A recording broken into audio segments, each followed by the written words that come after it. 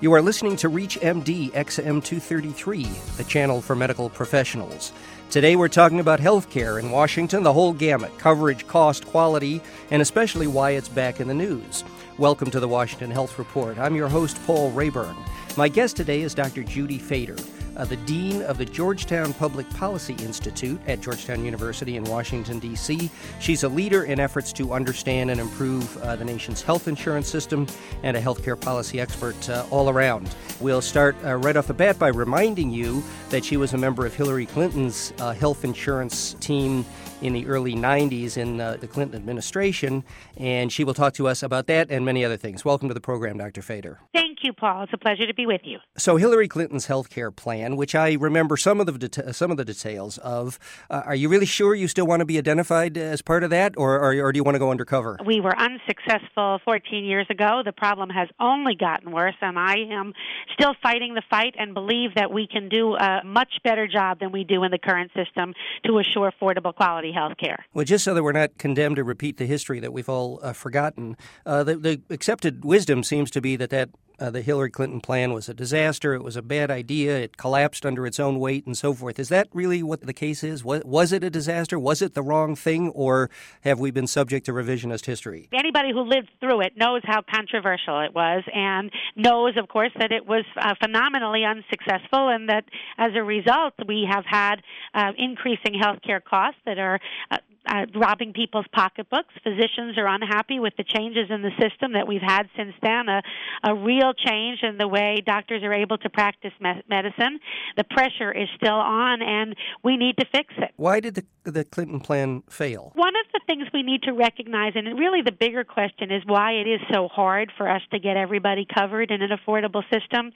We have in this country about 85% of people have health insurance. 15% don't.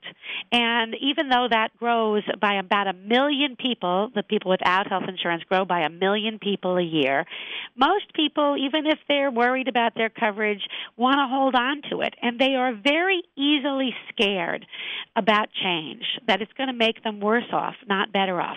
And that's absolutely possible. I don't think that was true of the Clinton plan, but the stakeholders who were very much concerned about things working well and appropriately were very aggressive, and rather than all working together to get to a solution, and that was true for all parties. We were not able to work together effectively, but rather than do that, there were some interest groups that were doing their damnedest to scare people, and it worked. Well, that's a couple of different things, actually.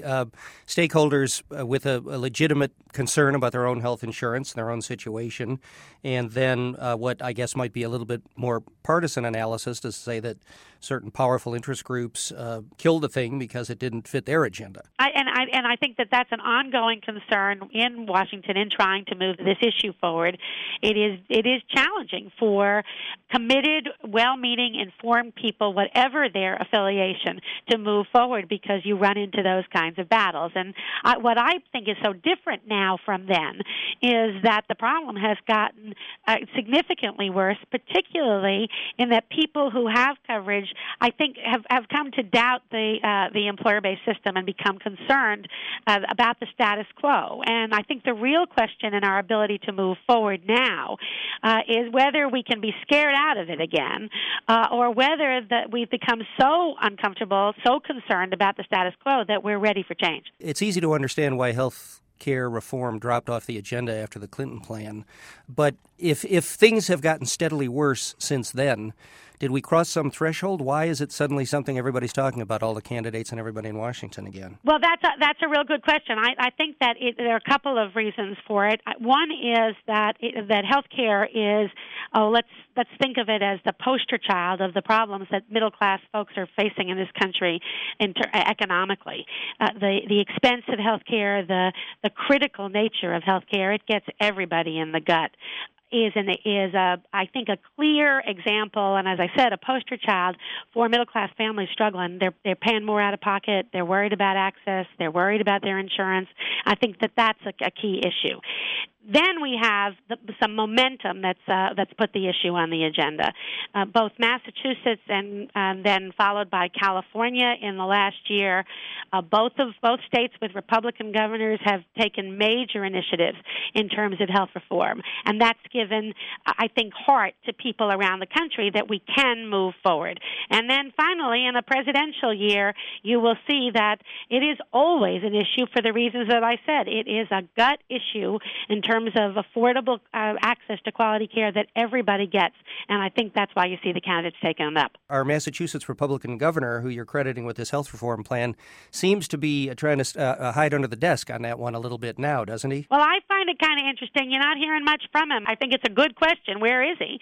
This is an issue that should matter whatever party you're in, but I think you're right that he is not looking to take credit for it. Now, this is Mitt Romney we're talking about, of course. Has he said anything about what his plan would be? I've not seen any of the Republican candidates come out with specific proposals on coverage. I think that they've been relatively quiet on this issue. It's an issue where I think that they have a battle the Republican candidates have a battle to prove that they can effectively handle this issue. President Bush came out with a proposal that has a lot of flaws, got resoundingly criticized, and I think that the Republican candidates are not picking it up. It's very different on the Democratic side. For those of you who have just joined us, this is the Washington Health Report on ReachMD XM 233, the channel for medical professionals. I'm your host, Paul Rayburn. We're talking to Dr. Judy Fader, Dean of the Georgetown Public Policy Institute at Georgetown University in Washington. Well, if the Republicans aren't saying too much, what about the Democrats? Can you run us through the list there? And that's right. Well, we know it's a long list. We've got Senator Edwards was out front on this, presenting a plan for universal coverage. What is his plan? His proposal is that's the first part of it is to recognize that it is a commitment to get everybody covered. He is building on the employer system, but giving people a choice between buying coverage, getting coverage from their employers, and having employers pay for that coverage. And if they are not paying for the coverage through the workplace, then employers are supposed to contribute to, I believe he's calling it a health mart, a place where, like the federal employees of the health benefit program, that people can purchase coverage in a market that doesn't discriminate against them based on their health status. And that would be a choice of private plans or a public plan. He's got that in there, too. So I'm not sure I understand the choice that faces employers. Employers could provide, how do they decide whether to provide as they do now, right? Or they can make a contribution on behalf of their employees toward coverage in this health mart. But would that be cheaper for them, or how would they make that decision? Which way to go? He's got a maximum on the amount that an employer has to pay, and I believe I saw 6% of payroll, which is so that if they're paying their provision of health care coverage, it costs them more than that, which it would for many, then they can get it more cheaply in this health mart. Now, what about other Democratic candidates? Who else has said something interesting? Except for the commitment to universal, we haven't seen a lot of specifics from the candidates. They all do talk about universal coverage. They all talk about, including Senator Edwards, talk about getting better value for the dollar out of the system. There's a lot of focus on comparative effectiveness research, helping physicians and other providers get the research on what works and what doesn't, so that they have the guidance to serve their patients effectively. We're not doing well enough as a nation in that regard. There's a lot of concern about a focus on prevention, trying to get people their coverage or their treatment and in time so that diseases don't get worse. So a lot of emphasis on value for the dollar, a lot of emphasis on information technology, again, to make the system work better for both providers and patients. And that's the nature of the conversation alongside the coverage issues. Those are just to underscore, Hillary Clinton and Barack Obama, who I guess are the two Democratic frontrunners, have not, other than a call for universal coverage, have not provided any specifics so far. That's right. There was a forum a couple of weeks ago in Las Vegas, in which many of the candidates the Democratic candidates discussed health care, and I think Edwards is still the only one with a full-fledged plan. Now, that said, I know that Bill Richardson has some specifics on his website on the ways in which he would get people covered using different strategies for different populations, again, looking at some of these other issues. I believe that Chris Dodd has come out in that regard, building on the current system, and again, again, making it all work for everybody. So as one of the candidates said, I think Senator Clinton said at that forum, the plans, the issues that the Dems all seem to be focusing on the right stuff. The distinctions among them are who people think can get it done. Well, we will be asking the candidates to talk to us about their plans, and that sounds like the kind of thing you ought to be able to do there, too, at Georgetown, to be able to... And not just on health care, but on all their stances. We're hoping to have them here. Since you're at the Georgetown Public Policy Institute and you have really nothing to do except sit back and think big thoughts, I'm sure. So in all those big thoughts, what would you like to see in a proposal? What should a good health care reform proposal contain? Well, I think it's really important first to recognize that there isn't just one way to make the system work and get everybody covered. There are many ways. But having said that, there are real differences. There are good ways and ways that just won't get you there. So the criteria that we think of, and I credit my colleague Karen Politz for coming up with what I think we call a AAA rating, is a way to look for a health plan that works. The AAAs have to do with adequacy, affordability, and availability of benefits. Adequacy, first and foremost. Insurance, we've become to wonder what insurance really is, because an insurance plan that doesn't cover anything or has donut holes like the Medicare drug benefit, so you got to have benefits that actually cover the kinds of things that physicians need to prescribe. You've got to have a good scope of benefits, and the cost sharing can't be so high that people can't afford it. The second A, a comprehensive policy through health insurance policy through employment today costs over $11,000. So you can't expect low and modest income people without employer contributions to buy this on their own. You need subsidies. You got to have them, and otherwise people are just not going to get coverage. It's not going to be reasonable.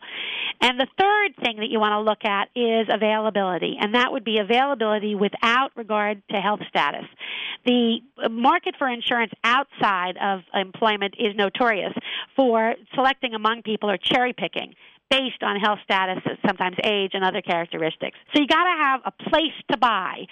You can think about it being a Health Mart or like the Federal Employees Health Benefit Plan.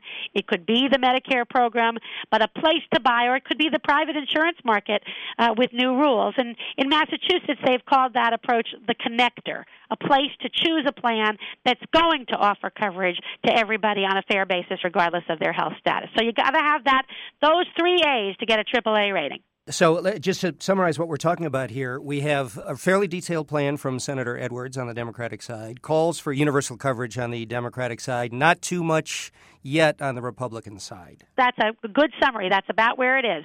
We've been talking with Dr. Judy Fader, Dean of the Georgetown Public Policy Institute at Georgetown University in Washington, D.C., and an expert, as you've heard, on health reform. Thanks for being with us, Dr. Fader. It's been a pleasure. I'm your host, Paul Rayburn. You have been listening to the Washington Health Report on ReachMD XM233, the channel for medical professionals. Comments, questions? Send us an email at xm@reachmd.com. And thanks for listening.